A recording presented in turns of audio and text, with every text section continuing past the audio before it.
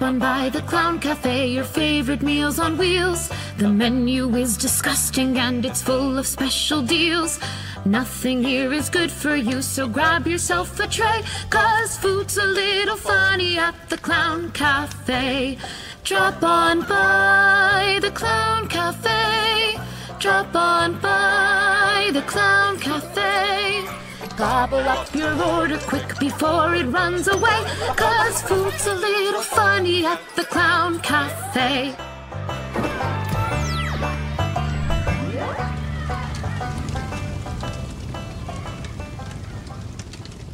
All right, so I mean, we haven't really started yet, but I figured what might be a good thing to do is to kind of go through the film, just because I think a lot of people on my end anyway won't have watched it and probably never will. So might be a good idea to go through it, kind of explain sort of what happens, and then when we start referring to bits and pieces of it, it'll make a little bit more sense. How's that sound to you? Yeah, that works for me. It might be a thing to do to, after doing that initial bit, maybe swing it back to how you saw the thing or first heard of it or whatever, because I think we'll probably get different answers to it. It probably isn't a bad idea to talk a little bit about that right up front.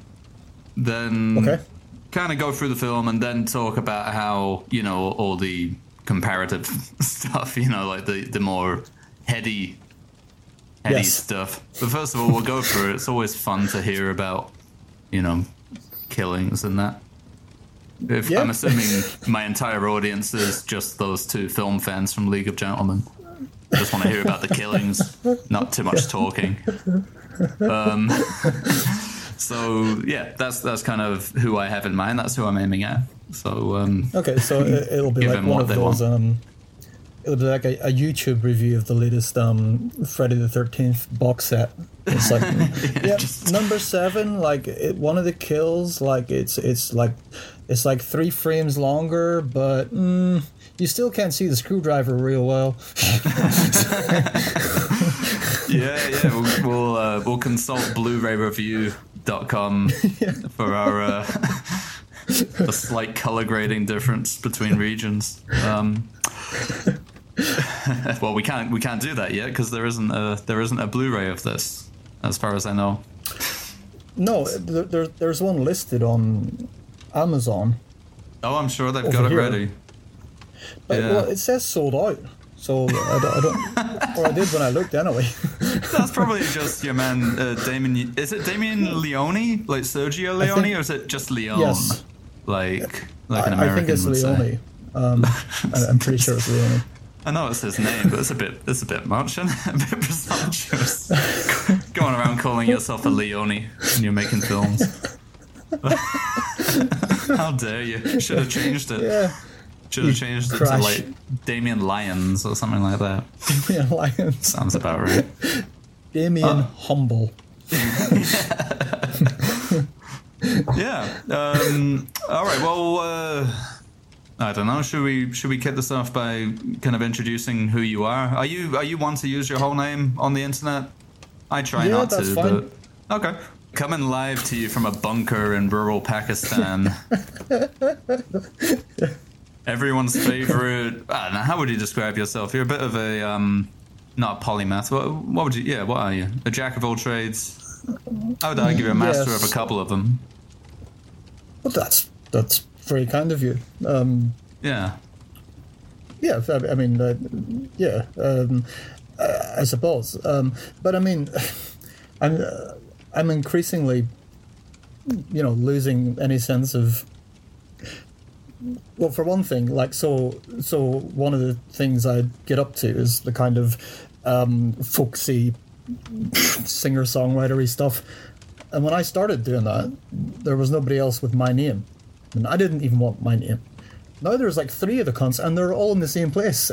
Really? Yeah. And some of them have had to put different... So one has now become... Actually, no, I'm not going to say. But they've been using... On. They've been... Well, one has started calling himself Oran Jonathan, or Oran John McMullen. And another AJ. one calls himself AJ. Yes, yes. The other one calls himself Aaron McMullen Acoustic, which is fine, but you do a bit of that. You're mostly acoustic. Yeah. So I don't know what the issue would be. Is it that I don't want them hearing something of mine and liking it, and then thinking it's this other one of them, or what happens if they hear his stuff or their stuff, and they do like it, and then they find me, and they're like, "Oh man, he only had that one good song. That guy, Aaron McMullen Acoustic. Like, have you heard the rest of his stuff? Is terrible." So, I don't know, one of them might take off, and then you'll end up getting the royalty payments by accident. Well, that would be reasonable. That's a reasonable solution to the problem. Yeah, it's also a thing. Like my first thing properly released came out in the mid-2000s, and so it's quite telling that by now 2 other people with the same name think nothing of swallowing about with the same name.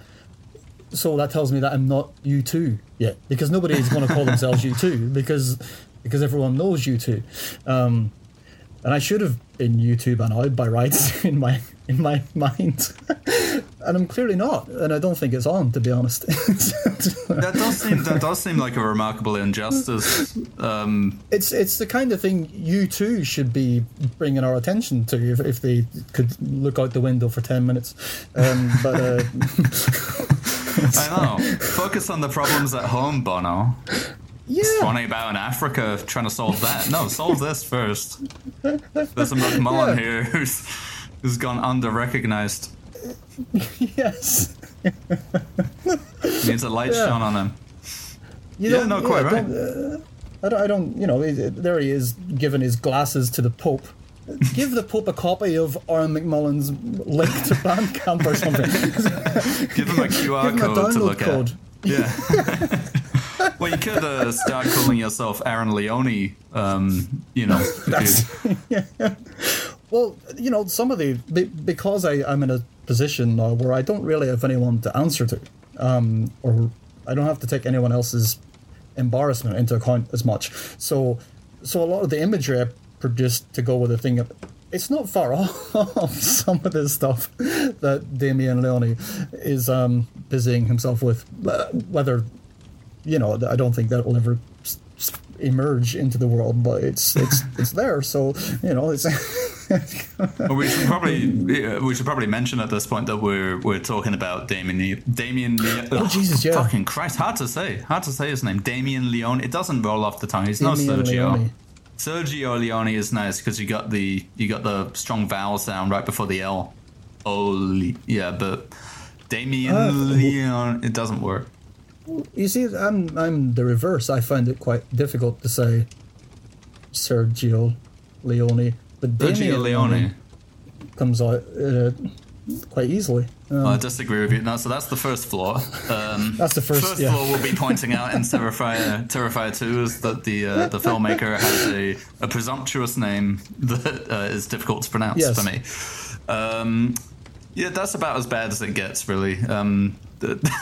What's worse, though, is what's worse of those two things? Is it the Leone or the Damien?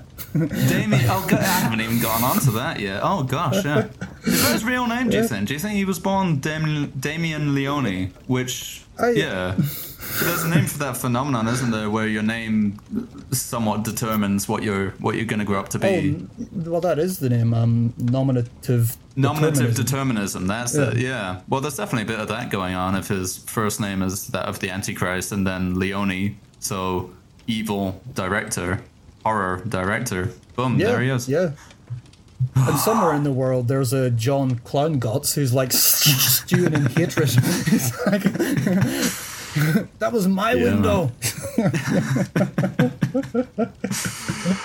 Oh boy, but yeah, it's Terrifier 2 is what we're going to be on about. Yeah, and it's actually the third film featuring this villain who has taken the world by storm, because I suppose it's shocking to people that there's a clown who is also a bit sinister, a homicidal clown. A clown who's he's up to no good. That's something new altogether. But it's blown people's minds, this Art the Clown. And, I mean, I'm being a bit facetious there. He's quite good, I think. As far as horror villains go, he's good. I like him. He wasn't always played by the same fella, though. That's right. I only learned that fairly recently, because I'd never seen All Hallows Eve until like in the last 48 hours is when I saw that. Oh, you have seen it? See, I still haven't seen that. But that's where he originated, right? That's that. But it's, I mean, he is very, he's not very different, but he is not, I mean, if this performance was the one that carried through, I don't know that it would have grabbed people's, because he doesn't have the, he's not an actor. I did listen to Damien Leone talking about it, and he said that it was one of his mates, and it would have carried on being one of his mates if the mate had wanted to carry on doing it. But he said, "Look, I'm not an actor, and I don't really want to do this." And, I'm better than this. So I'm destined for greater things. No, I just think that would be funnier. Well, well, I don't care what you actually thought. They keep fucking up all over the place. I mean, we're barely 2 minutes down the road, and they've made a right arse of everything. But yeah, but there's a painting at one point in one of the, because it's an anthology thing. On one of the stories, there's a painting, and the artwork there looks like, you know, and then of course the original Terrifier short is in there as well, and that's closer to what we got. But for quite a while, you can tell it's someone who's not an actor. He doesn't have that same physical. In fact, I don't know if we can suggest there's a world outside of the podcast, but we were talking about Nosferatu not a million years ago. And it's that same kind of, you know, jerky, weird movement kind of thing. Yeah. There's none of that really in the, that's a pity. In the early thing. So the makeup even isn't quite there yet. The mouth isn't quite there. You know, it doesn't have that thing where it looks like his lips have been pulled. Like he's doing a Godsey with his face. It doesn't have that. Yeah. So he definitely came into his own when this new guy took over for the feature Terrifier from 2016, and this guy's called David Howard Thornton.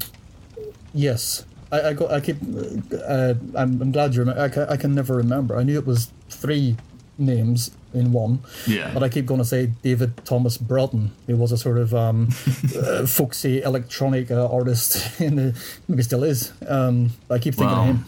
Oh well, no, I'm pretty sure it's not him. It's David Foster Wallace, as we've said, is the Clown.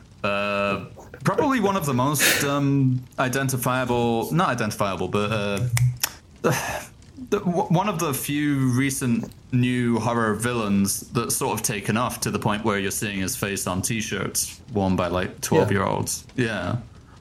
Which I don't think has really happened for a while, has it? I can't think of the last.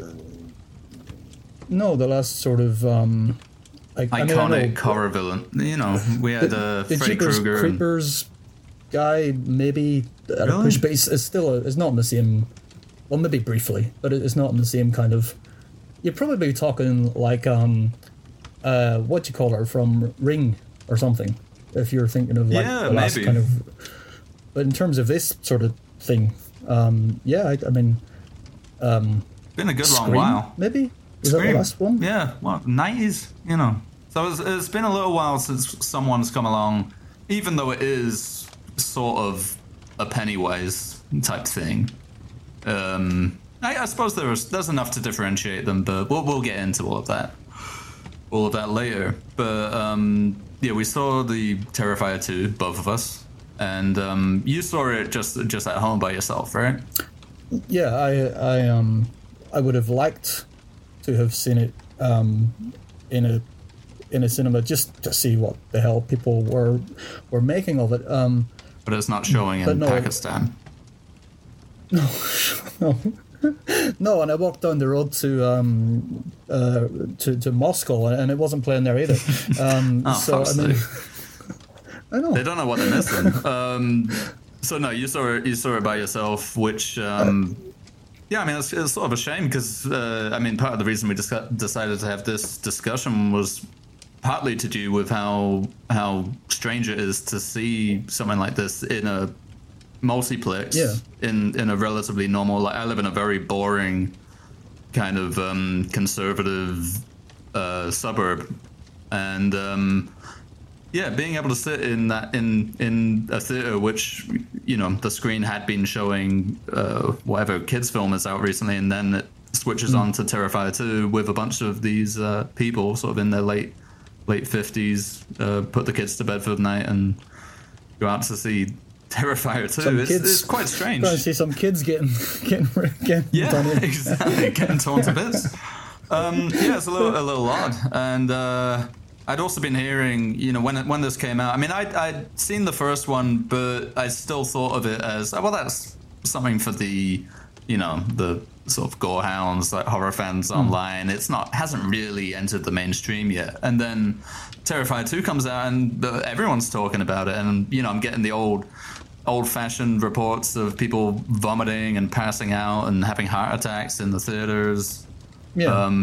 You know, so it made quite an impact, which is pretty impressive for a film that seems to have no studio backing or connections or anything, no big names.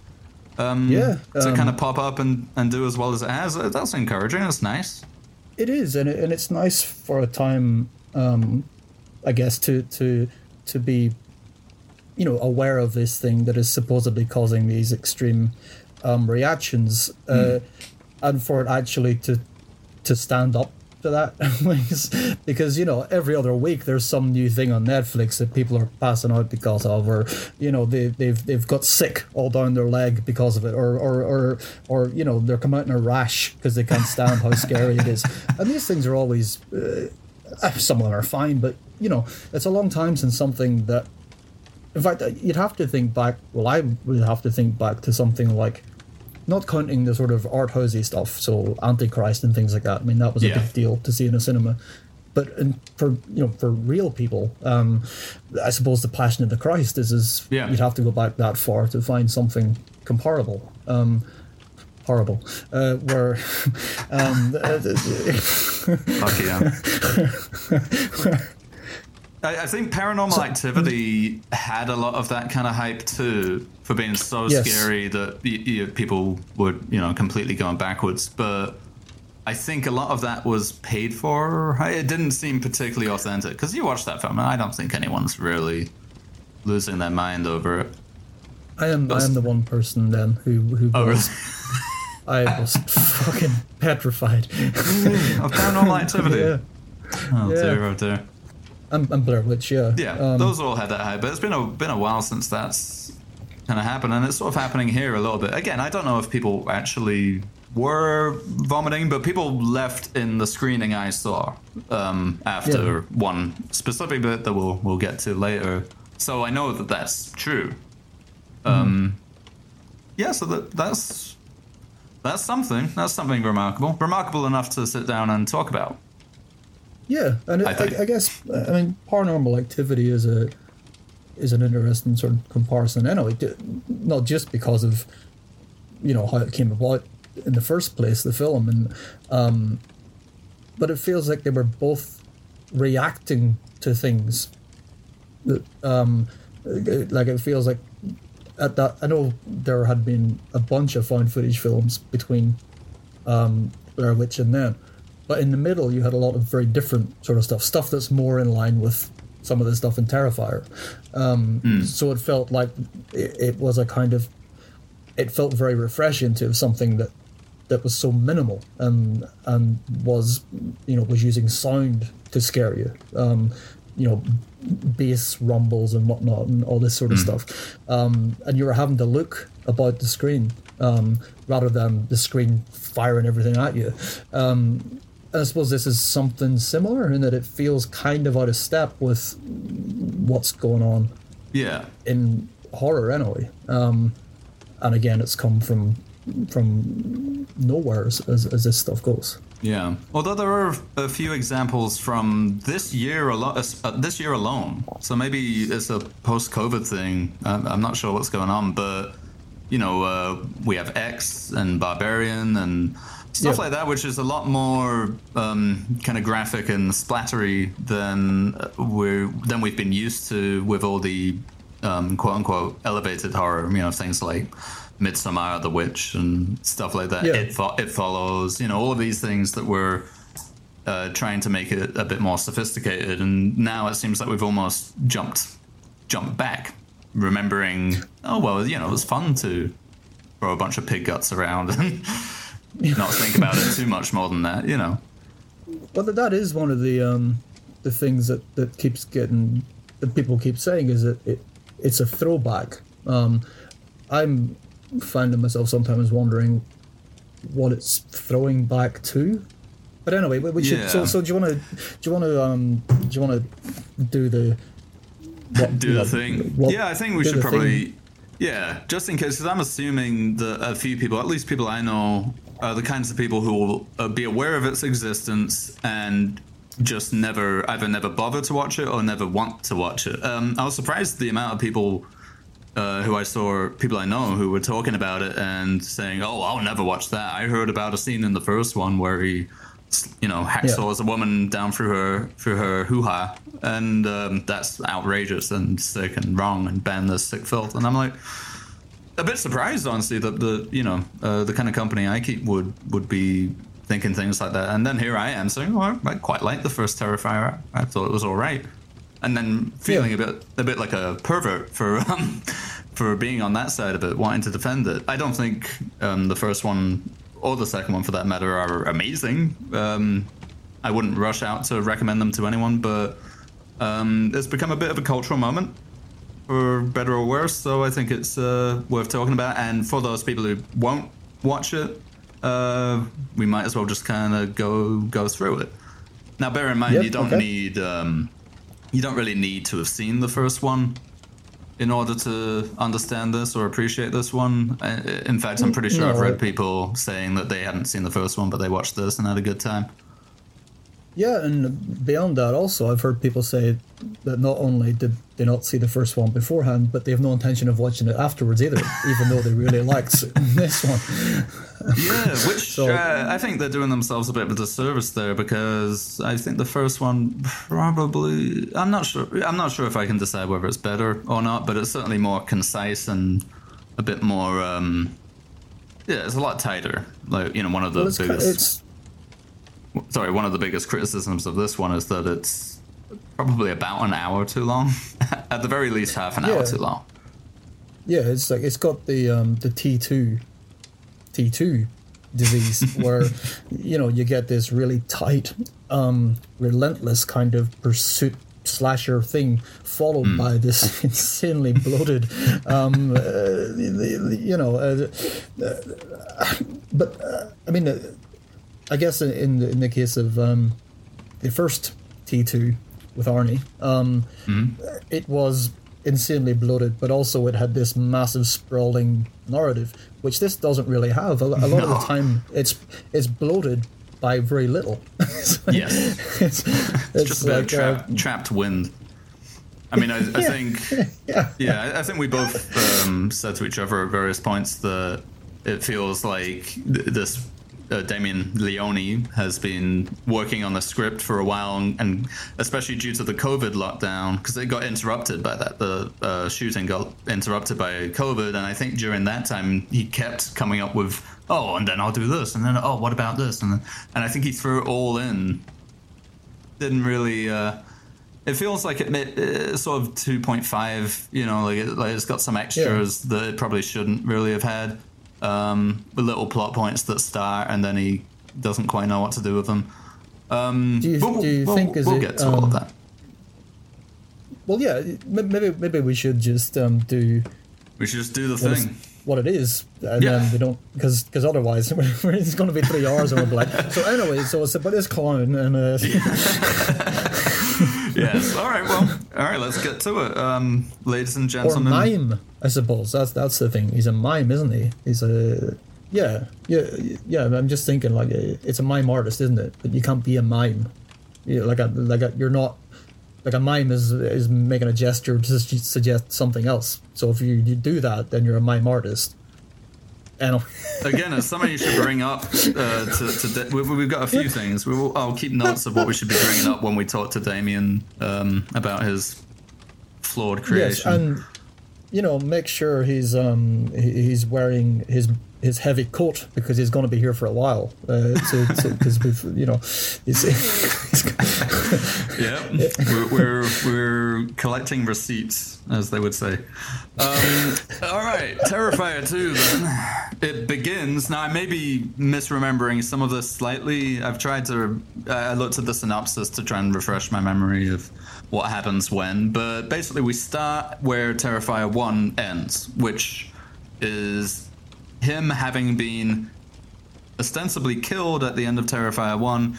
He is then suddenly resurrected and goes apeshit on his coroner, the person who's doing the autopsy, and kills him. That's more or less how Terrifier 1 ends, I think. Now, I don't know if it's ever specified how he resurrects. Like, he seems to be more or less mortal in the first one until the end. Yes. And then when I read an interview with Mr. Leone, he says he's resurrected by an unknown entity. And I don't think that's made clear in the film until this one. No. I think it's that kind of I suppose it's like how in the original Halloween, most of the time Michael Myers behaves like a human. Yeah. Until he doesn't. But when he doesn't, it doesn't. You don't care why he doesn't. It just makes sense. It makes sense, and so. Yeah, I am fine with that. By the way, I'm fine with that. With Art being supernatural. I mean, by now we know for sure that he is, and throughout the second one we know for sure he is. I guess my question was he always though? Like in the first one, was he from the start, or was he just a bloke who then got killed and now he's been resurrected and is acting in service of some kind of entity? Because there is something to suggest that a bit later on.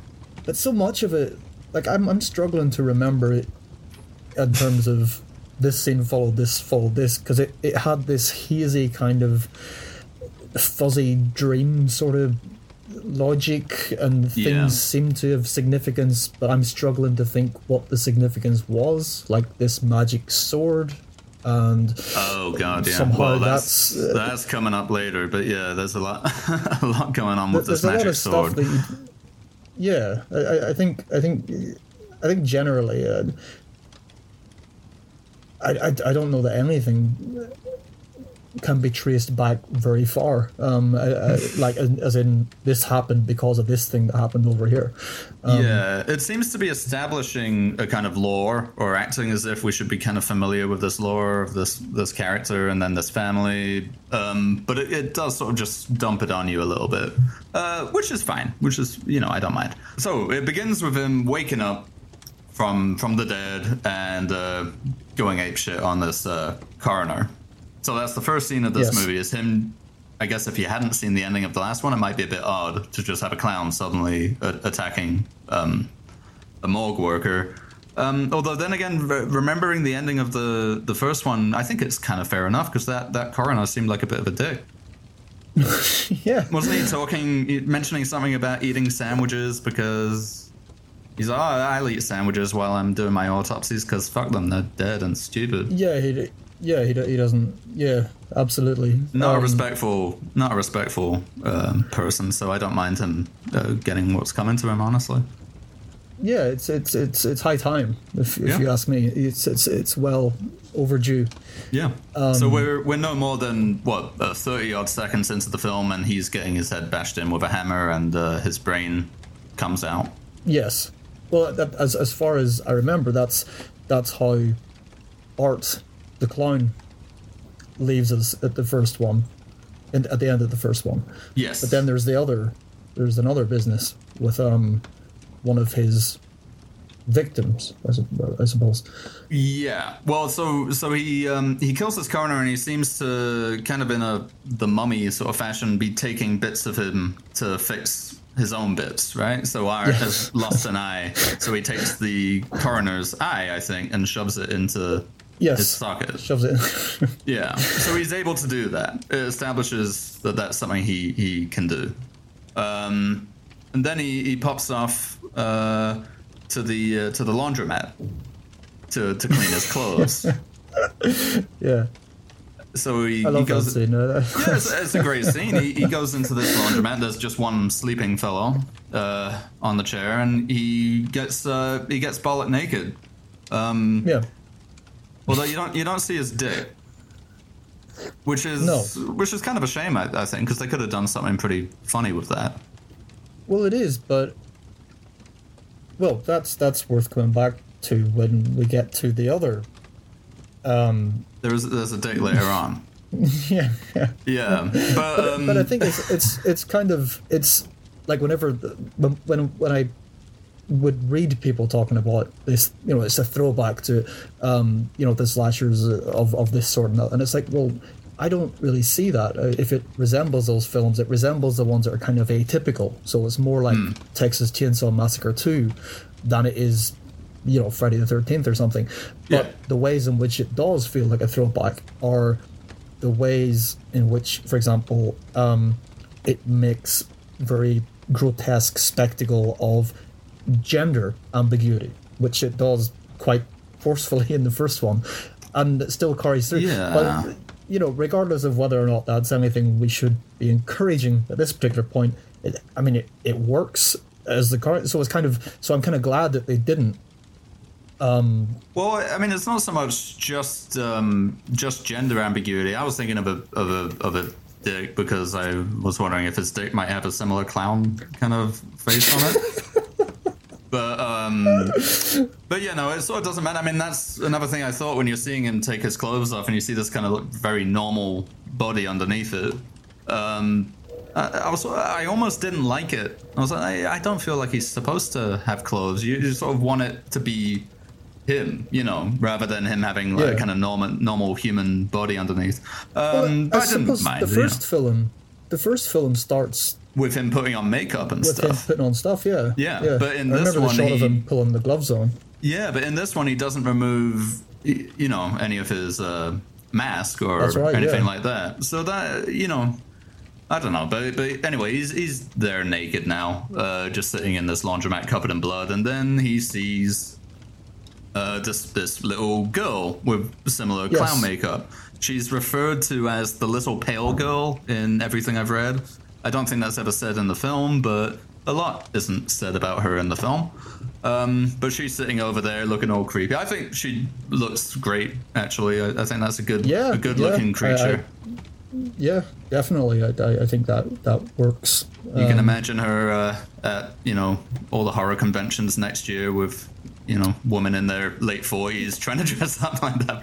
But she looks good because she's, I don't know how old the actress is, but she can't be very old, but she's got it down. That kind of, she's basically a little version of him, right? Yeah.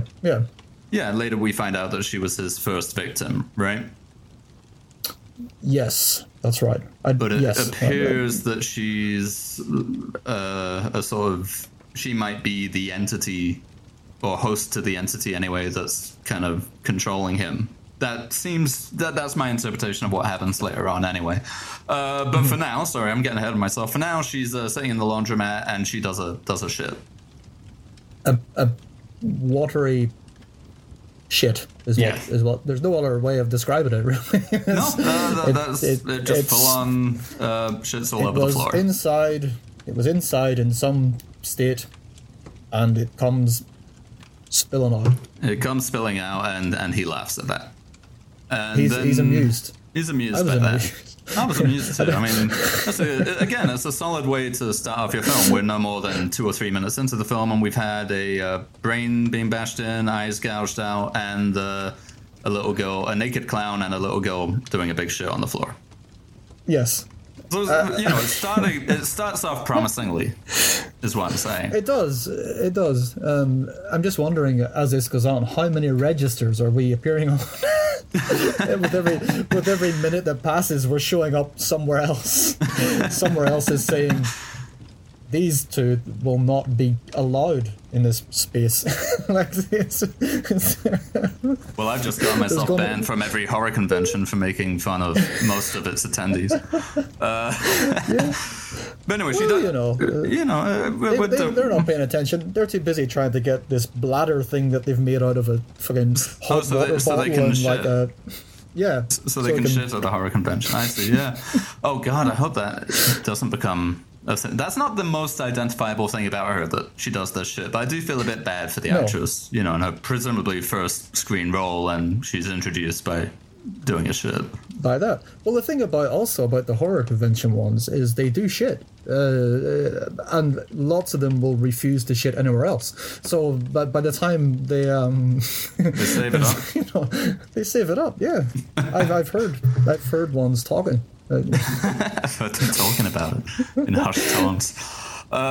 They start tilting as the year goes on, and they're sort of, by the end, their heads down at their feet, and just ready to unleash.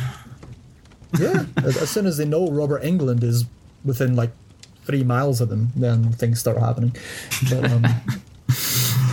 But anyway, this girl does a shit. He laughs. Then she comes over to him and they start playing that, what do you call it, patty cakes? Patty cake, yeah. Yeah, and that's nice. Then this civilian who's been sleeping wakes up and looks over, and all he can see is this naked clown covered in blood, miming patty cakes with no one. So he can't see this little girl, which implies at that point that she's in Art's head. Yeah, but so there's later like a on, later on we find out different, but that's a little bit vague. We'll come to that later. It's like there's layers of supernatural-ish stuff and psychological stuff, and everyone seems to have their own sphere, including him. Yes, including the villain. That's right. A little muddy, but we'll get there. We haven't even got to the credits yet. The opening credits. So I think, I don't remember exactly what happens, but it's a pretty quick cut, and that civilian who saw the naked clown is now dead. He's been killed. Yes. Credits. Yeah. Opening credits. Here's what you're in for. Terrifier 2. And it's a 80s style credit sequence. Yes. That's one thing that well, see, that noise you just made, that's the noise that I also make when the first one started, and it's got a similar kind of, maybe more early 80s, late 70s even, maybe feel to some of it. Yeah. But yeah, I did the same thing. I was like, here we go. Again with this thing. But then I was pleasantly surprised because it didn't really lean into that all that much. Certainly not as much as I read people saying that it did. It's here and there. But yeah, so we're. But there's an 80s credit sequence, and here we are, and then we are introduced to the, I suppose, the victim family, the central family to this tale. Which features a teenage daughter, probably around 18 or so, a younger brother called Jonathan, who's like an archetypical weirdo kid. Right? Yes. He's the kind of kid who people are worried about. Well, we'll get to that in a little bit. I just learned today that he is played by that kid who does interviews with metal bands on YouTube. On YouTube. Yeah. I've seen him. He's like a kid who interviews like Corpse Grinder from Cannibal Corpse. I think the channel's called Little Punk People or something like that. Wow. Well, it makes sense, I suppose. Yeah, that's a little claim to fame. He's a little older now, but yeah, that's him. And then the mom, who, she's really given it her all. That actress, I really admire it. And then their dad is dead. I don't think we find out straight away why he's dead, but he is dead. And this girl, the daughter, is the main character, I suppose, and she's making a costume that's sort of like a almost Wonder Woman type breastplate with wings on the back of it. Yeah, it's like Xena warrior princess. Yeah. If the mythology was Judeo-Christian instead of wherever I can't remember what mythology Greek, Xena. surely. Yes. Yeah. Well, yeah, it must have been. So it's got a kind of archangel sort of look to it a bit. Yes. And she says, I don't know if she says it at this point or later, but she says, this is a costume my dad drew of me. Like, drew a character with in this costume, and it was supposed to be me. Yeah. And I'm thinking to myself, especially when you see it later, I'm thinking like, all right, Dad, it's a bit odd, like to draw your daughter in this very buxom, revealing costume. Yeah, maybe he's dead, as in, he's dead. Okay, he's dead. That's it. He's dead. Well, the mom doesn't seem especially bothered. Yeah, the mom doesn't seem especially bothered with him being gone. Like, the younger brother mentions him all the time, and the mom's like, "Oh, for fuck's sake, Jonathan, shut up about that.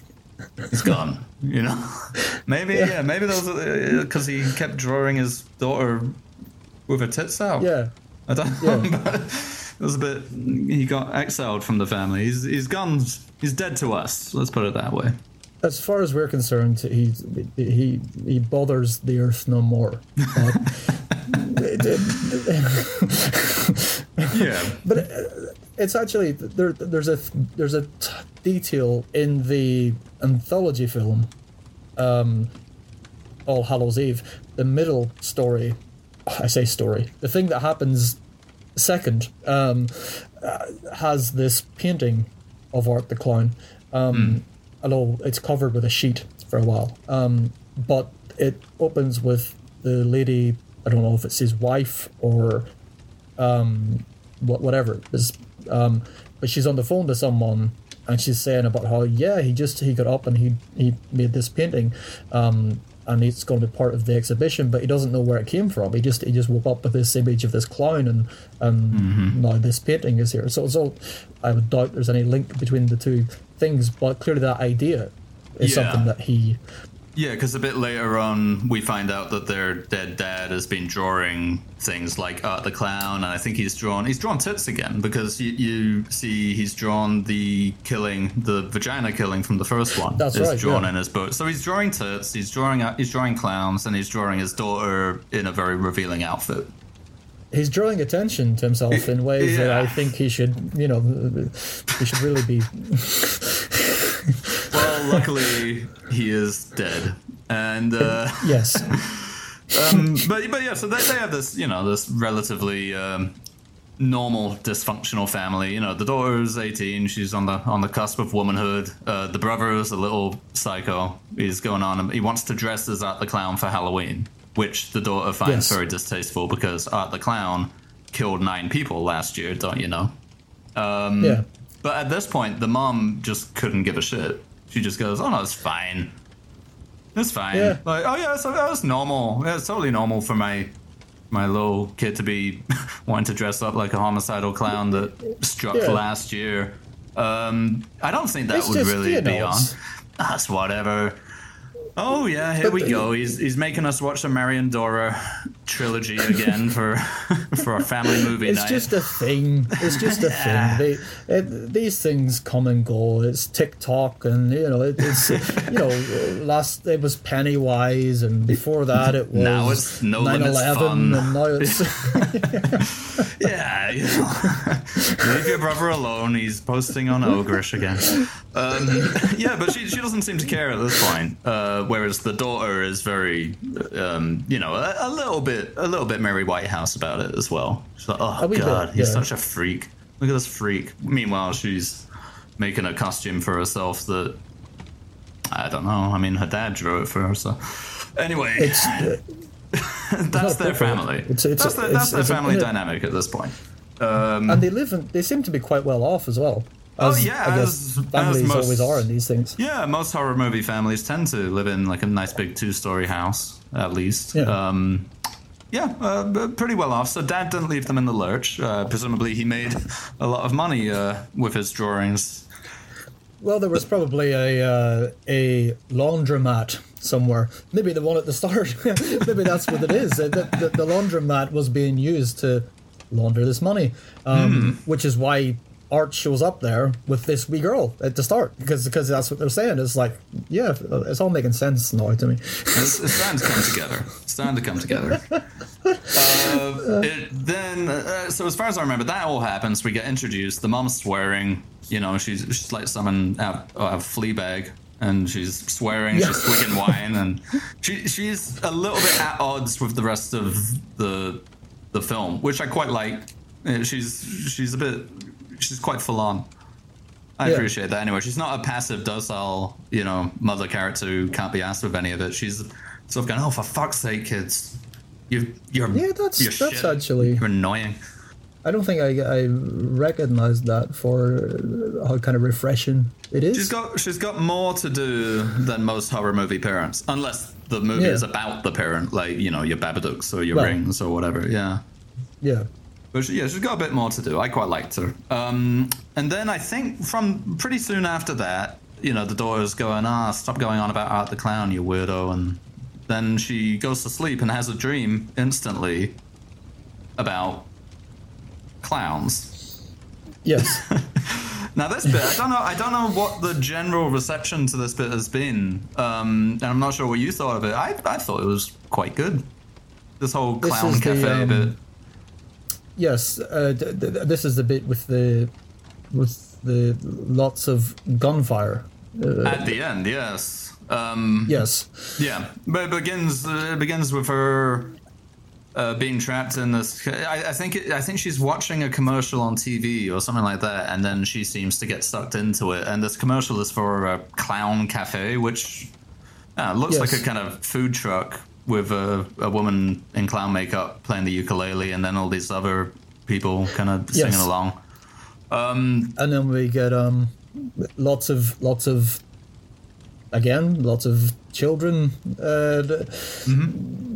and lots of one kid in particular eating bits of glass from a cereal packet. It looks like from a cereal, and with all demon eyes, if I remember correctly. I think he gets those later on, because we come back to the clown cafe later. I think the clown cafe is sort of like the in Juggalo lore, the dark carnival. Yes.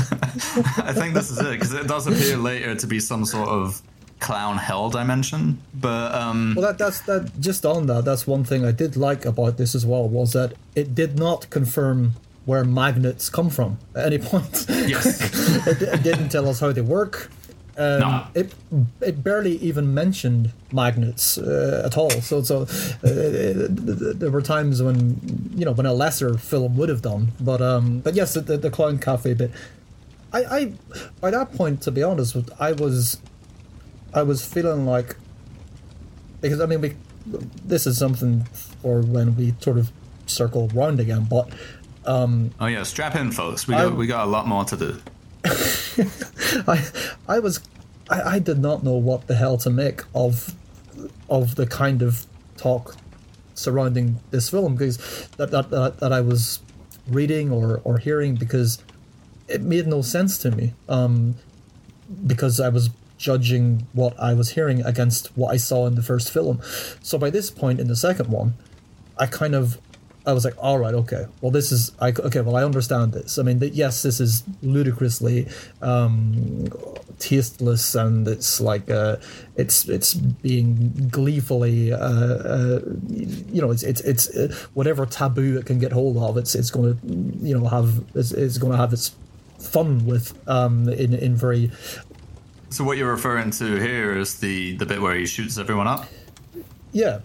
When that happened, I was like, okay, well that was actually I get why people would talk about this film in this way if this is what we're dealing with, because on paper this is, but she's in this clown cafe thing. Just to explain how that comes about, she's in this clown cafe thing. They're all talking about art as if he's some sort of celebrity. Then he appears, kind of waving, doing silly things, and being a clown for a bit, and then all of a sudden whips out a Tommy gun and shoots everyone.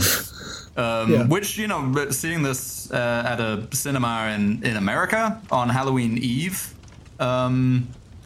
That's uncomfortable because we get quite a lot of that sort of thing going on. That's something. Too much, I would say. I would say too much. We get too much of that, and it's got a bit out of hand, I think. Yeah, it's not very good. It's always a little more uncomfortable seeing something like that. It's not the most graphic part of the film by any means, but it's something a bit like, if I were a filmmaker, I would think twice about putting something like that in, because I don't know, it just feels a bit like, ugh, you know, not really necessary. Yeah. But I'm assuming it was a callback to that bit in the first film, which is quite good. And I think it drew a lot of people's attention, where he's sort of getting a bit fed up. You know, he's a normal clown slasher with knives and whips and big blocks of wood and stuff like that. But he gets a bit fed up when his victim is sort of getting the upper hand on him. So he just whips out. It turns out he's strapped. He just whips out a pistol and shoots her. Which I thought was quite funny in that film, and, you know, nicely subverts your expectations there of a slasher. So I'm thinking that this was maybe a callback to that a little bit, but I'm not sure I loved that bit. But the sequence itself, I thought, was quite, you know, surprisingly artistic for something like this. Yeah, I quite liked it. I didn't actually occur to me, because that's that, as you say, it's there's a lot of it in the actual air outside of the cinema. So if the stuff that was in the first film that I found impossible to make sense of in terms of how people were talking about the sequel, but then if that stuff, by the time it has arrived in this, has become this, so it's not so much that it's that horrific, hyper, like that really realistic brutality that we're talking. We're just talking transforming that into really bad taste, but which was there originally anyway. But without quite so intensely, with a more sort of dream kind of logic. And more of a sense of someone just, you know, having a laugh with how far. Yeah, I didn't mind it in theory. I don't actually think it's, you know, like a wrong thing to do. But yeah, seeing it in a theater in the US, it just made me. It's hard not to think like, oh god, yeah, that's something that has happened in cinemas like this, you know. So I'm, you know, but the rest of it I thought was quite nice and quite fun. And then, so the way that scene ends, right, is because she's in this dream sequence and she's still alive, and then she whips out. He's about to flamethrower her, I think, with some, you know, with the old deodorant trick or whatever. Yeah. And then she whips out the sword, which reflects the flame, and then she wakes up and her room's gone on fire. Because this sword is the sword that her dad made for her. Again, don't know what's up with this guy. He's drawing pictures. He's making swords.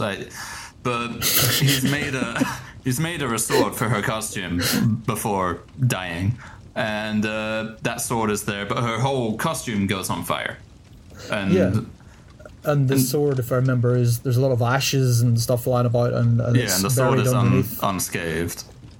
Yeah, which I was thinking at the time, because she points that out. She's like, "Oh, the sword is totally fine," and I'm like, "Well, it's metal. It wouldn't be affected by fire that much, would it?" Yeah. But maybe I just don't know. It didn't surprise me that it was fine. I didn't think there was anything magical about it. Well, no, because the other thing is her dad was a perfectionist in all areas. Well, of course, it's. He didn't manage to make her this costume though. He made the sword, but he couldn't make the little fairy wings. Anywho, she wakes up and her mum comes in and she's like, "Oh, for fuck's sake, you've only gone and set the room on fire. You stupid fucking... I don't know what to do with you." Yeah, what's a mother to do? Yeah. Yeah. Meanwhile, so... Jonathan's asphyxie wanking to murder set pieces over the next room. And, oh, what's a mother to do? She's setting the room on fire with her magic sword, but then the mum's just exasperated. She just sort of goes, "Oh, fine, I'll sleep on the couch. You sleep in my room then." And that's the end of that. That's as much. That's about as much as you get from that. But we get what we're told is that the sword might be powerful somehow, or have some kind of magical properties. Yeah. Then I think the next thing that happens is they go to school the next day.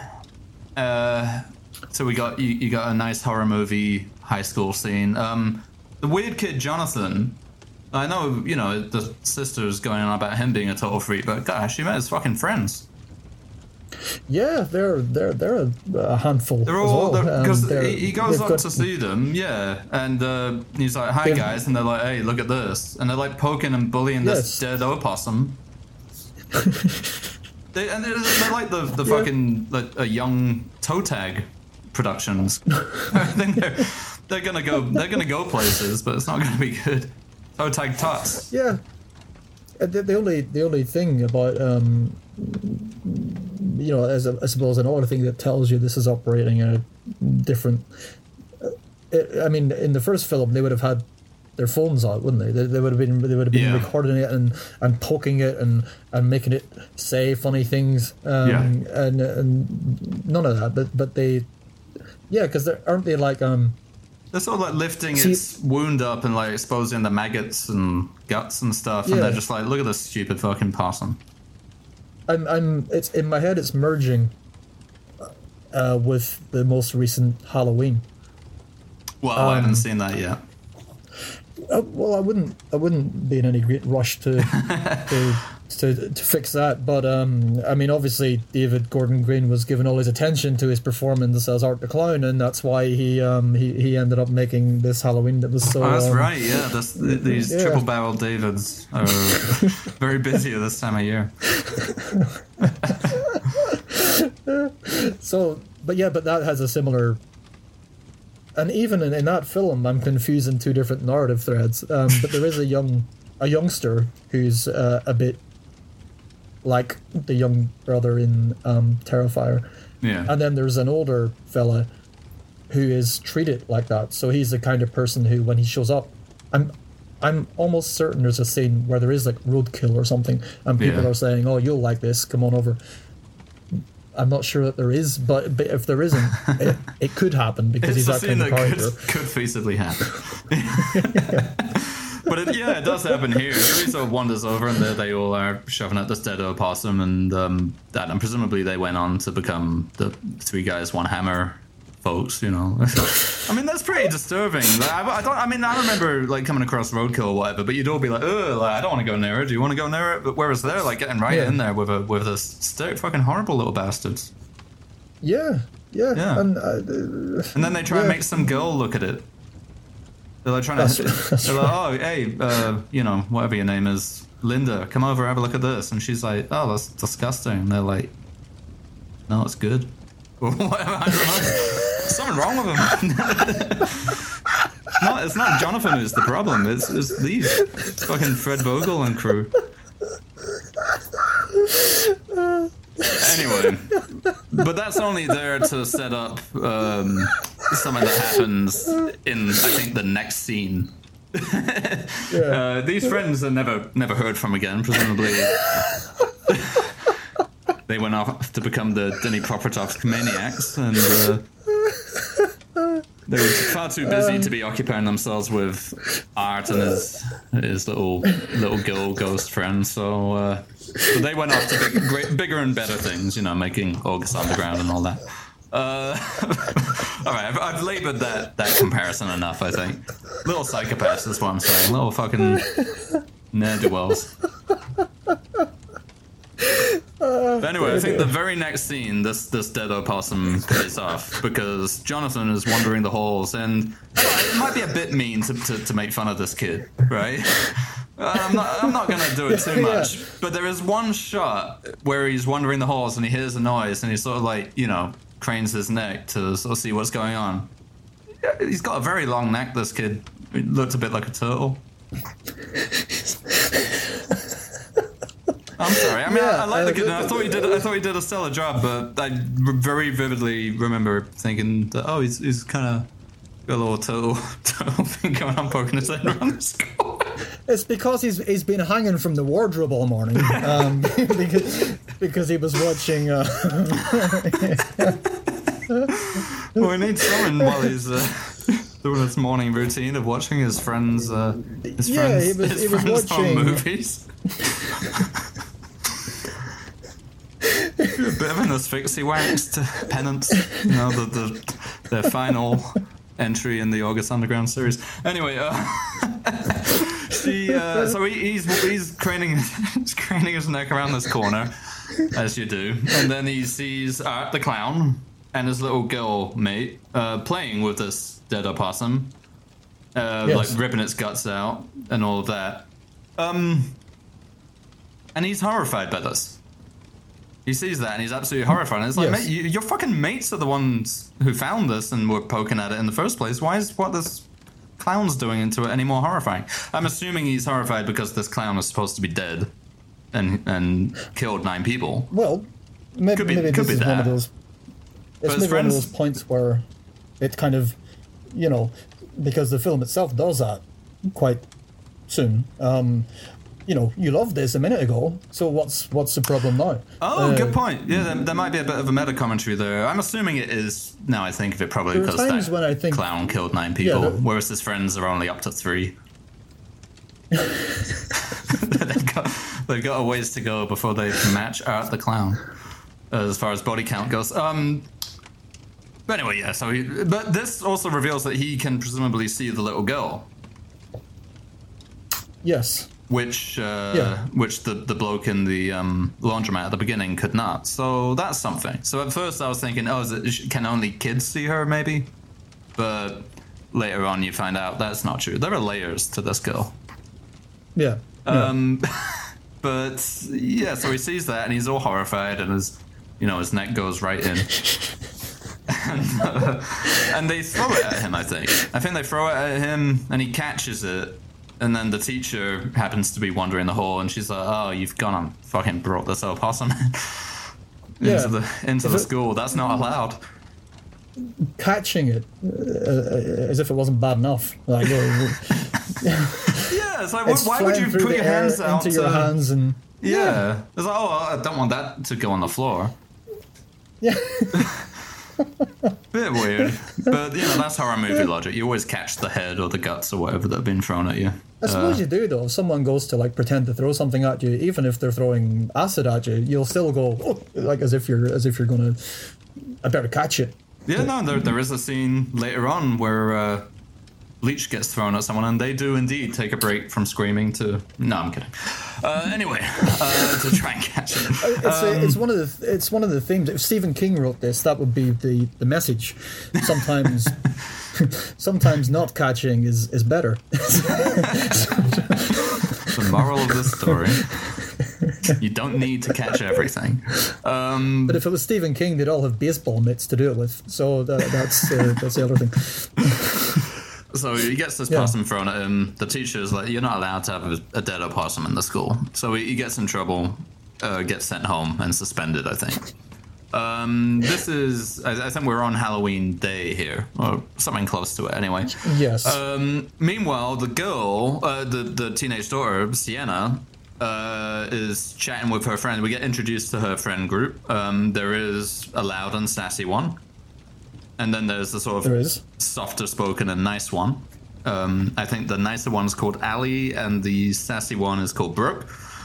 Brooke, for some reason, comes along and starts going on about, do you see the interview of that woman that Art the Clown mutilated last year? And we get a bit of a flashback to that. That's from the first film. This woman with her face all eaten off. So she starts going on about that, kind of unbidden, and Sienna has a weird kind of panic attack reaction to it. Presumably because she saw Art the clown in her clown cafe dream, and it hits a bit closer to home now. I don't know, but that's what happens. Yeah, it's in Nightmare on Elm Street. It would do that ding ding ding ding. Yeah, except it would do it in the right key and the right tune, but they would do that. Something like that might happen. Yeah. So she has this big panic attack, and then that's kind of the end of that bit. Because then I think pretty straight away from there, it cuts to then going to this costume store, because she needs to replace the wings for her Halloween costume that got set on fire. So she's she's in a costume store, and who should she fucking bump into but Art the clown? Just there. Typical fucking clown in a costume store. And she's instantly, kind of afraid because of it. Keeps trying to avoid him. He keeps popping up, honking a horn at her. Or this is one bit where he's sort of putting sunglasses on. Isn't it the kind of joke sunglasses rack? And she turns away and turns back, and he's got a different pair on. He's got different, yeah. I thought that was quite good. Yeah. I liked it. This is the kind of thing my daughter might do. I was like, all right, that's good. I enjoyed this. Or it's the kind of thing. It's like in T3 of the T's from the James Cameron T's. Yeah. There's a similar gag in that at the start when the Terminator's putting on the glasses and you expect it to be like in the last film, but the joke is they're silly. They're silly. I remember glasses. Yes. Yeah, it's good, and it goes on for a very long time. I think he goes for about 5 or 6 different pairs of glasses with her looking away and then cutting back, and he's got a different pair on, and it's like you get your money's worth. Yeah, it's like that Stuart Lee shit bottle thing where it starts off funny, then it becomes annoying, then it becomes funny again. Yes.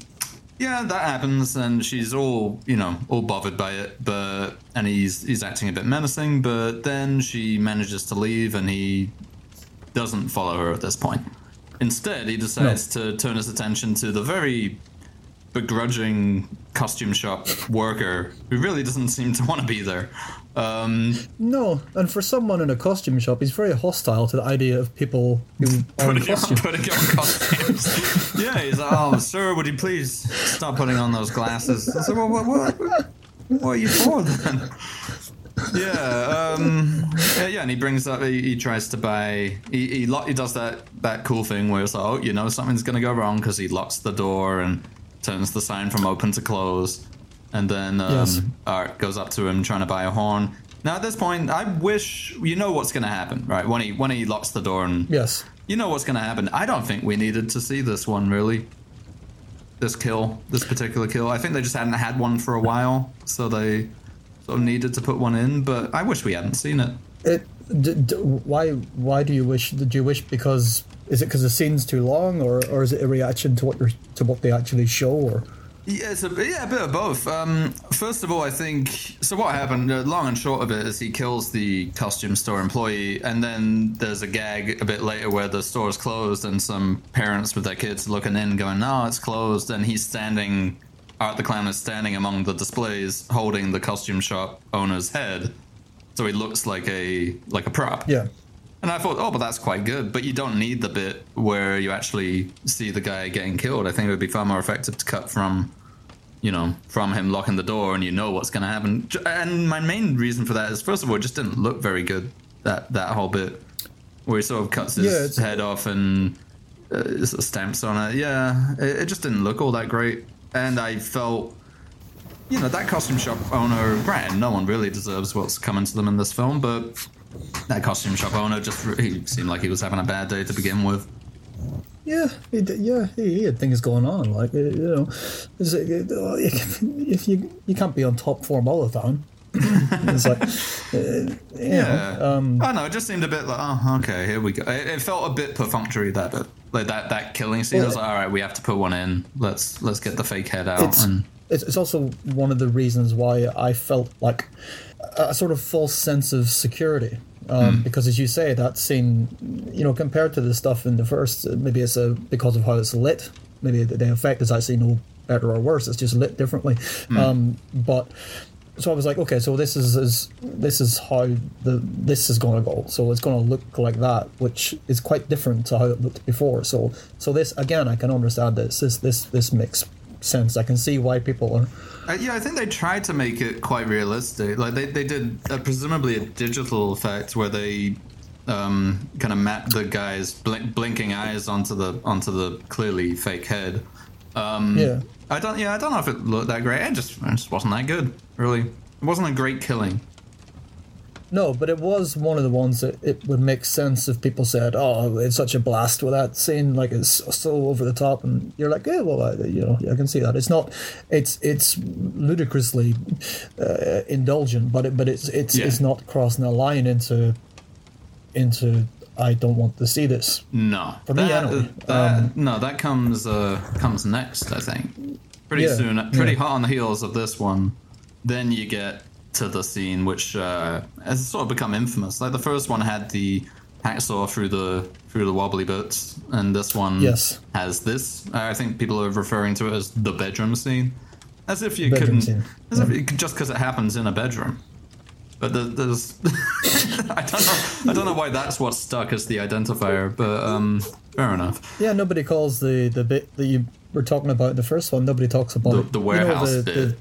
The warehouse bit in the dark. Oh, but the bedroom. But I guess where do you start with giving like a specific thing that happens in that scene? Quite a lot happens. I think it's probably enough to say that it's a point where the film does start to cross lines that it hasn't until now. It's been tasteless, and it's been it's been over the top, and it's been sloppy and splattery, but people who are maybe a bit apprehensive are thinking to themselves at this point, oh, I can do this, I can handle it, it's nasty, but I can handle this, and then they've got a shot coming. Now how we get there is that this girl, the nicer friend, the softer spoken one, presumably has been followed home by Art the Clown from the costume store, or it's just pure happenstance, I'm not sure. But she's handing out candy to children who are trick-or-treating on her street, which is quite nice. But there's a strange thing going on here, which I noticed, where you see at least two different instances of the process of trick-or-treating happening before the scene actually begins. As if, now this reminded me of something in Tommy Wiseau's The Room, where there's a coffee shop scene where you see two different customers going up and making their order, as if you need to explain how this works. Now at this point, granted, we wanted this movie to go international, fair enough, but I think everyone more or less gets how trick-or-treating works. I don't know if you needed to see it explained twice before. Not as if you really need to understand it for what happens next. But anyway, so these kids trick-or-treat, she's all nice, giving them candy. Then Art the Clown turns up with his his big bin bag. That's a good gag as well. That's that's good. But she's even though she's the nice girl, the sort of softer spoken one, who something bad's coming to her, but I'm not sure if you thought it would be this bad, but she is quite rude to him. Because she's all nice to these kids, and she basically says, "Oh no, fuck off! You're an issue." Yeah, she's like, "Fuck off! You're too old. Like, I have a strict limit on age here, and you're too old to be trick or treating." Rather than just giving him some candy and telling him to go on his way. She's also been very presumptuous. I mean, when Benjamin Button looked like that, he wasn't very old at all. So she's, or Jack. Exactly, it could have been Jack. Yeah. Yeah, so honestly, she's in the wrong here, at least for now. Not saying she deserves what's coming to her because of it, but you can see why she made his book of brutalities to come. You can see why she's in there. Yes, and those brutalities come almost instantly after his slide. I think she finally does relent and sort of throws some candy at him and goes, "All right, be gone with you, fuck off, creep." And that's right. Yep. And then she goes back into the house, and horror of horrors, surprises of surprises. He's in there now. He's broken in, and yes, he chases her up to her bedroom, and this is when the bedroom scene begins in earnest. And God, I don't know where to start with that. It's like a sort of Benny Hill, August Underground scene. It happens very. It's extended in the sense that a hell of a lot happens, but it is quite fast. To the point where I can't remember what order what happens in. I remember he slashes her face open through the eye, so her eye sort of starts bulging out. Yes. Then he's slashing her up, all good and proper, all over the place. He tears. He tears her hand apart through the fingers, so it sort of splits in half down through the forearm. He rips another arm off entirely and starts whacking her with it. Yes. I don't know, but all of that goes on for what feels like quite a while, and you're like, oh god, that's a bit much. Yeah, it's like 3 or 4 minutes, but it feels like 15. It's. But then because then he leaves, and she's all, as she would be, a bit of a wreck, and you're like, oh god, that was a bit much. But then he pops back in, and he's only gone and grabbed some bleach powder and vinegar, I think, or something like that. Yes. Yeah. And he starts throwing that all over her wounds, and then he's forcibly rubbing it in. It feels a lot more aggressive than anything in either of the first half of this one or the first film entirely. I think there's a reason it got the notoriety it got. Okay, so this is the point where I start to feel really weird about some of the talk surrounding it. You haven't used the word hateful yet, which I'm surprised, because that's the. Well, you see, this is the thing. I think this film and a lot of the talk around it, I've been confronted with just how hypocritical I can be, and it's a kind of it's like, well, if a horror film does it and it knows that it's doing it, okay, well that's different. That's different than if than if Todd Sloan is doing it or whatever. It's the kind of up until about 2021 anyway, Kanye West could pretty much say anything, and I would be like, yeah, but you finally gone. He's wrong there. I have hit the point where I think he should probably be kept out of the road for a while.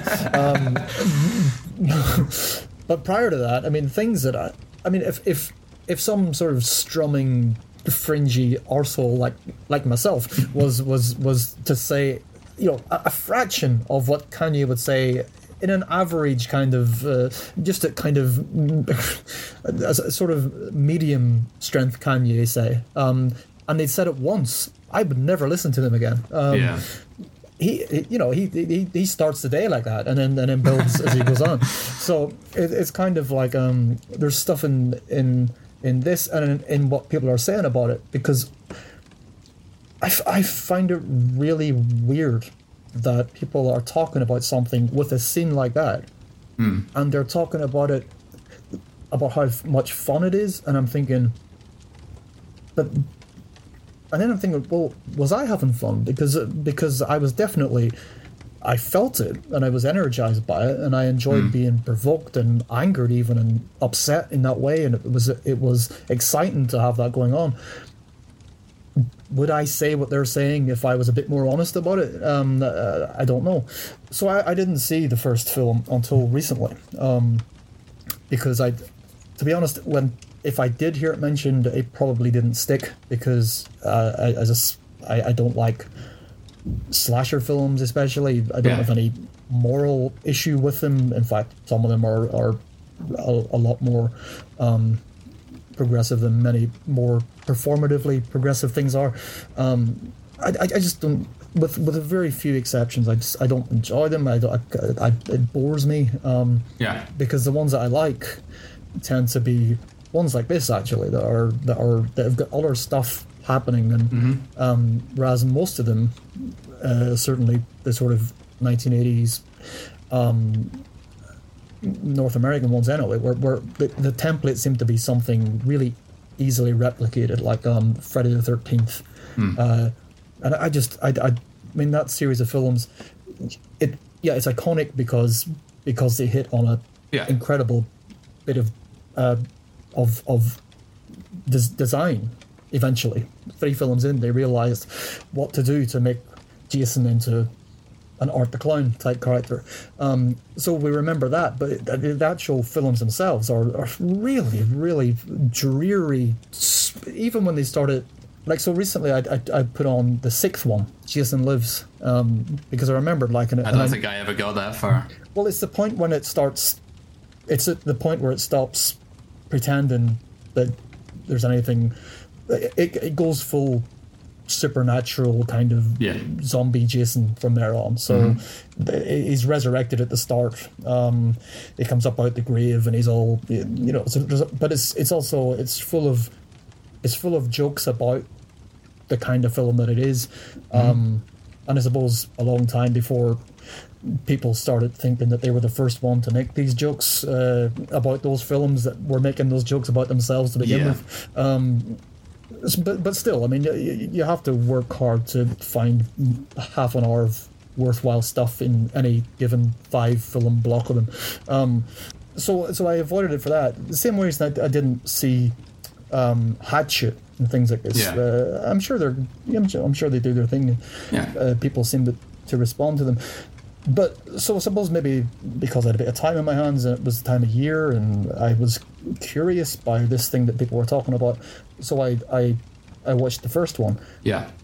It took a lot of different people saying it in various different ways for me to think, oh, maybe I should watch that then. Because I heard it, someone said, oh, that one's good. And I was like, oh, is it? Probably not. And kind of ignored it. But then, eventually I had heard it from enough different people that I thought, all right, I'll give that a go. And I'm glad I did. And I'm glad that I saw this too. But yeah, I get what you mean. Like, slashers, to me, also have become kind of boring once you've seen a few of them.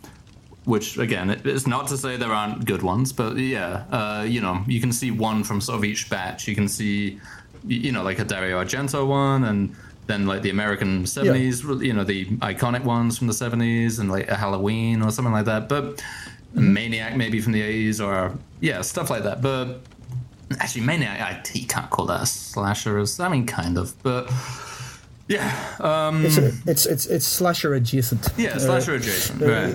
But then, the endless slew of them, and even things like You're Next, which a lot of people have said sort of reinvented the slasher genre in some way. I didn't find that to be true, really, myself, but I've only seen it the one time. I like the film, but I didn't find that particular thing to be true either. I didn't think it felt like a slasher film really at all. Right. I mean, it's interesting because Halloween is one of the very few of the ones that that most people will be aware of that is actually really creepy and really eerie. Yeah. In a way that isn't far removed from how the first Terrifier was really creepy. But so when people would say, it's a throwback to the and I'm like, so I was watching it and I was like, fuck it, like Jesus Christ, like this, like what is this throwing back to? Because no film was like this back then. Like if you think about it, when people talked about The Burning or something, it was one shot they would be talking about. Yeah. Oh, and you see his fingers come off, like for a second. Like in no way is it comparable to something like this. And not only that, but the violence is so sickeningly. Like there are bits when I was feeling like what he'd done, and I wouldn't be surprised if he did, if he had live leak on one side of the screen and he's designing his thing on the other, and he's just going through frame by frame like there was a video in the early 2000s or whenever file sharing was at the point where people were sharing this kind of stuff, and there was a video of a soldier. A rebel soldier. Chechen soldier with the head on the foot on his head. I think, unfortunately, a lot of us saw that. Well, that's what I was seeing in Terrifier, and I was like, but I couldn't understand why nobody was saying, fucking hell, like, because I think what I started to get a wee bit moral panicky about even was, so we're at a time now where something like this, the stars have aligned, and it's at the point where, people are watching things at home, and studios are releasing big films straight to their services, where this sort of stuff is right beside it. So there's a sort of, I know you have to work hard to get noticed, but you can be noticed, and you're right there, you're in the same space. And then if it's playing in cinemas, well, that's a mainstream sort of space where people kind of know what's going to happen. So if they hear about this horror film, and it's really intense and it's really full on, and it's it's a real, it's a buzz to get through it. They're still aware that they are going to see that in a cinema, and there is an unspoken agreement between the films that you see in those kind of spaces and the audience who goes to see them. So yes, it might be full on, and it might be way more graphic than you've seen before, but a combination of the talk, which is how much fun it is, and the fact that it's playing in this space, you don't think there's any chance that you're actually going to be damaged or harmed by it.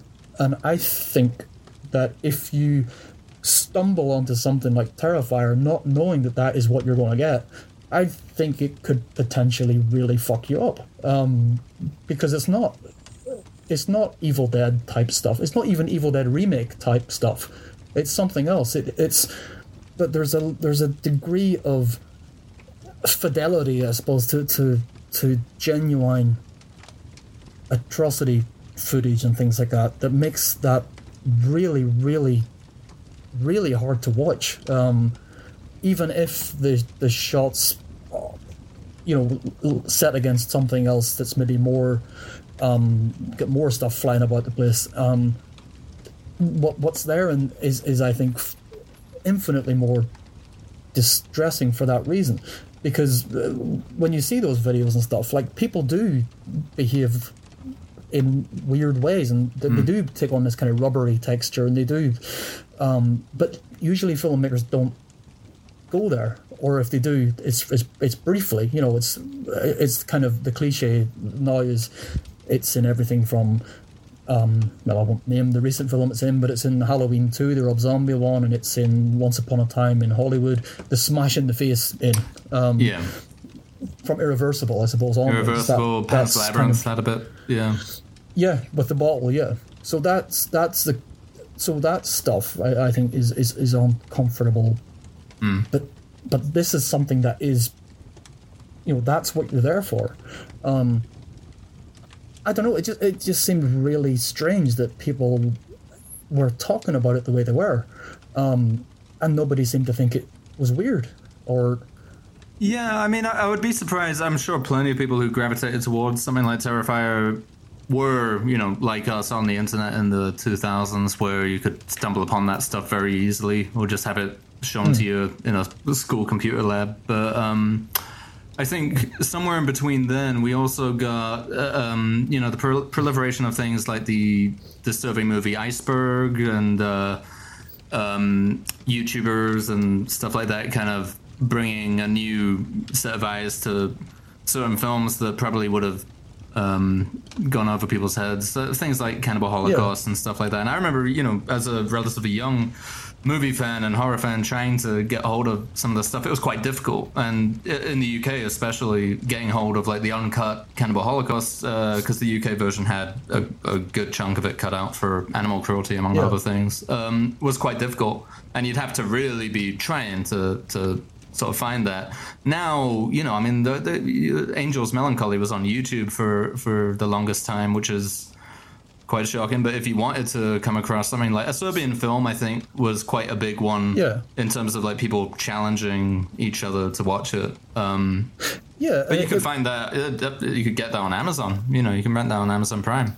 So it became a lot. Yeah, so I guess what I'm saying is that maybe people didn't necessarily, they haven't needed or necessarily seen the real life, real footage, real gore footage or death footage that we might have seen, but they might have been kind of inured to a more realistic or a more extreme type of violence in films because of things like Serbian Film, or maybe even the Human Centipede 2 to an extent, which is a lot more visceral and kind of lifelike. I don't know if it is particularly lifelike, but maybe not in the same way that you're talking about. But it's definitely a step above even some of the nastiest films from the 70s and 80s in terms of content. And even the ones you mentioned there, Serbian Film and Humans. I mean, these were things that people were talking about, but they weren't going to see them. And they certainly weren't saying how much fun they were. No. And if you did see those things, if you went on YouTube and you saw these, disturbing film things, you went to the film in question knowing that's what you were doing. Yeah, no, good point. Approaching that. Yeah, good point. Terrifier 2 has kind of snuck in there, yeah. Yeah, if it's because it's it's just this scary clown that's on TikTok or whatever, and it's in the cinema. Yeah. Well, that's different. No, I think you're right. I think you're right. I think so. The scene. No, go ahead. Oh no, so I was just gonna say I think the Terrifier. I think it is for some reason more palatable. Partly because even by starting to watch it, you sort of have an agreement going on with the character and with the filmmaker that it's not as, I don't want to say not as sincere, but there is something slightly jokey and surreal to it to begin with, which it does make it more jarring when you get these like really graphic scenes and really kind of realistic scenes turning up, but you're still remembering to yourself, but it's Art the Clown at the end of the day, and the way that this bedroom scene is done, even though it is incredibly brutal and graphic, it's also so fast that you don't really get much time to process any one particular thing that's happening. And even though it is realistic to an extent, it's also quite cartoony, him ripping an arm off with his bare hands, and it could, I'm sure some TikToker has put yakety sax under it already, and that will be doing the rounds. If he hasn't, then I will. I'll get plenty of views for that, I'm sure. Yeah. Well, yeah, I mean, I agree with that. I don't think there's any one particular shot or necessarily in that sequence, but it is different to what has happened before. It is. You're right. And it's kind of weird because when people are talking about the film, they're excluding the experience of the people who walked out. They're including that as part of your experience. So you'll go to see it, and there'll be people walking out, like as if that's part of it. Yeah, right? That did happen to me, as I said. Some teenagers in front of me walked out after that. Yeah, and that's.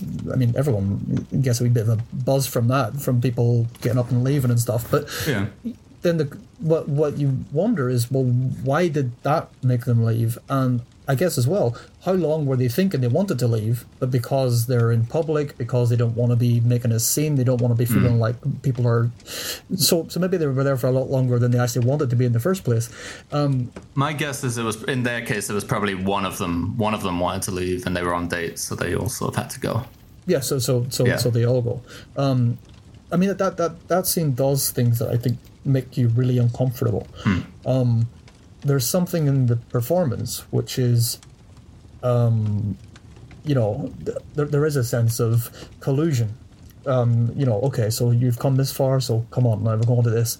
There is a sense of you're right, come on, or don't. So it's either you come in or you don't. But this is about to go to this place, and it's almost like a challenge is issued to you. Like, so you thought, you were safe enough. Well, this is about to happen. There's something in the performance of Art at that point that is clearly gesturing to us and saying, come on, we're about to properly. Yeah. And I suppose narratively it happens at around the same point that the hacksaw vagina scene in the first one happens. Yeah. So it seems like that's right. He obviously, Mr. Leone knew that scene had gained some notoriety and obviously figured he had to one-up it. I will say this. Sorry, I will say this. I'm glad there was, for the most part in the entire movie, he doesn't bother doing like sexual violence really. No, which he could that would very easily have done, and that would have made it feel okay. This is just gross now, a bit grim. Yeah, that's probably again part of why, I guess part of why people are happy enough to talk about it the way they are, because it doesn't have that. Because, I think if it did, it would be a very different story. Yeah. Yeah, I get a bit weirded out when people talk about the first Evil Dead sometimes, because because of your treat, because I mean it's that turns into something else, and as far as I know, Sam Raimi even came to regret including that bit. But regardless, in one of the things when I was reading through this, I didn't read very much from Damien Leone, because I think sometimes the last person who can tell you anything useful about a given film is the person whose name is on it. Because there's often quite a gulf between what they think they've done and what they have done, or whatever. But so it was talking about this. So I spent quite a long time looking at real death footage, I suppose, and photographs. A few years you had a back. Reason to do it, by the way. I had a reason for doing it. I was doing my thesis, and I was looking at Mondo film, and I was looking at death tape compilations, and quite a while into that, I saw a photograph of one of Jack the Ripper's victims. Mary Kelly, is it? I can't remember. It may well be. I can't remember which one it was. The one where she's completely eviscerated and lying on a bed. Yes, on the bed. Yeah. Yeah. Ironically, I mean that Damien Leone. You've heard this? Yeah, that was his inspiration for that one bit. Yeah. That was his. So, I mean that's one of those images where it's kind of like when you see a comedy from the 1920s and you're really finding it funny, and you're like, wow, I didn't know stuff that old could make me laugh like that. And it's like you wouldn't. It's like I kind of felt like that with that photograph. It's like, Jesus Christ, like there's no sense of historical distance there. I mean that's right here. And then he said that he was looking through. The Damien Leone said he saw this photograph, and he thought, what would Art the Clown have to do to get somebody into that state? So working backwards, reverse engineered it, yeah. And that is maybe what everyone's doing who's making stuff like this, and maybe they just don't have. Maybe he's just more honest than other people. Yeah. I find that really fucked. like you've taken this image of what is like that, like it's horrific. It's one of those things that just won't leave you. Right. And it's like you saw in that. How could I make a clown do this? What would an audience love for this? Yeah. I mean that's. I suppose though I don't know. You know that probably is somewhat the thinking behind violent movies in the first place. You know, I mean, similar process anyway. It's based on reality. So I don't know if you can single him out for that, but I don't. I mean, that's the thing. I mean, I think he's maybe just saying things that other people maybe wouldn't, but that doesn't mean maybe that he's doing anything different. But I still think the film is different in those ways. Yeah. To a lot of stuff that would be. I mean, it's a bit of a. Whenever slasher films get talked about, or whatever, I mean, somebody necessarily has to mention misogyny and things like this at some point. Even though the slasher films, I don't think necessarily the ones that most people think about, I don't think they were. So it's something that he's been asked, and he's and the actor as well. I heard him, and he said, well, no, because Art the Clown hates everybody, and so he treats everybody the same way. But he clearly doesn't. So All Hallows Eve, which I watched. So basically that. So we had the short film, which was called Terrifier also, and it's basically a woman encounters Art the Clown in a sort of, I suppose, a gas station type situation at night. And so that's so the person who was putting this anthology together wanted to make basically VHS but cheaper, and he saw this on YouTube and he got in touch and he said, I love that clown, so can I use that, and I'll get a couple of other directors. And then Damien Leone apparently said, well, look, I've got a couple other things lying about, if you let me, I mean, I can do that for you, and then that can be that. And that became it's clearly, right. Yeah. So I mean, it's so transparently the case that it's selling that character for future, because the whole way through it. Yeah. Like, so it's this. These kids are in the house with an older woman. I don't know if she's a babysitter or she's their mum, or I can't remember. But the young guy's got a videotape. Somebody left this videotape in his trick-or-treat bag or something like this. And so she puts it on, and you see then the three. And so the first one is a short film that starts with the Art the Clown character in some sort of public space that's empty, like a bus waiting area kind of place. And then she's taken away.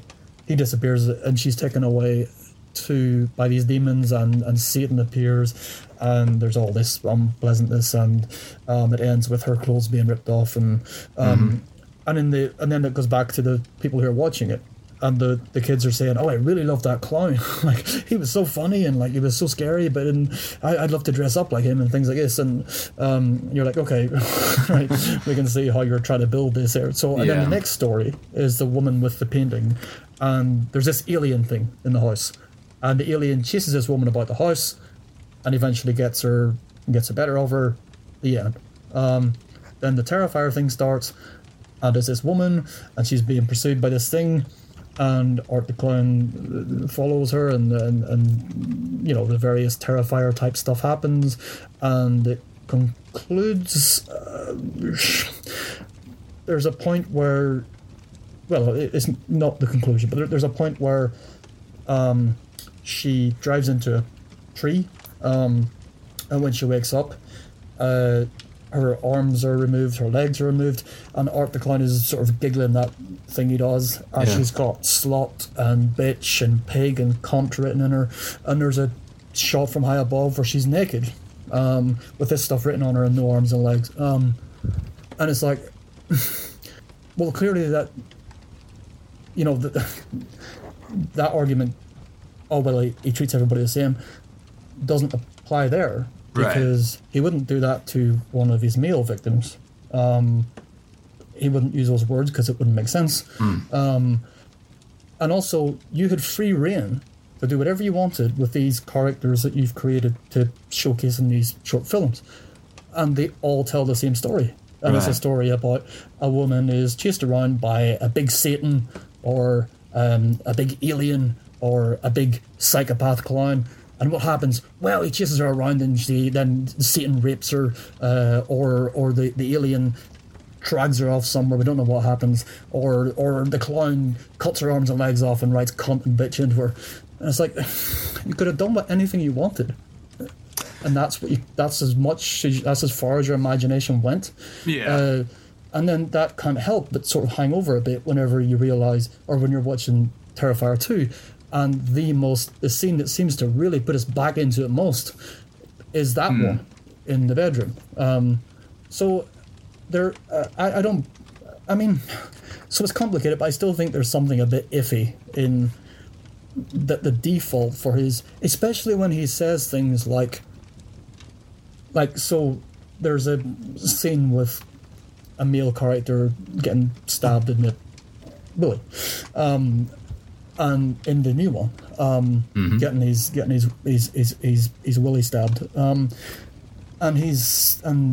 Leone has said, yeah, we had all these mad ideas, like we were thinking about like making a balloon animal out of it and stuff, and he's like, but we didn't, because I thought that would be in poor taste. Yeah. Yeah. So but this scene passed the taste test. So it's like so it's not that you're just being as outrageous as possible and all the shit you can think of you're just going to go with because fuck it, because this is the kind of film this is. Yeah. It's not. You're working from a code that you have where you decided that over there, that comedy business with somebody's knob. Well, that's too far. But this stuff over here isn't. And, you know, again, you end up... I mean, I sound like I'm really...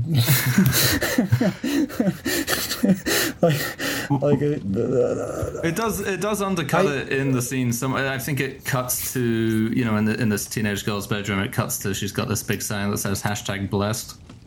Even though she's had the worst luck of anyone in the entire film so far. So I think that, they're clearly trying to lighten it up a little bit, and I think it's presented in a way where it's so fast and over the top that it's almost like something you might see in Family Guy to an extent, but obviously it's it's pretty full on. And I mean, I went harder there than I really meant to. Like, I'm not as down on it as that suggests, but I think it's difficult sometimes, and it should be. I suppose it should be. If it's doing its job, then you should be conflicted. I think at least some of the time. Yeah. So, I mean. But anyway, this clown has killed this girl.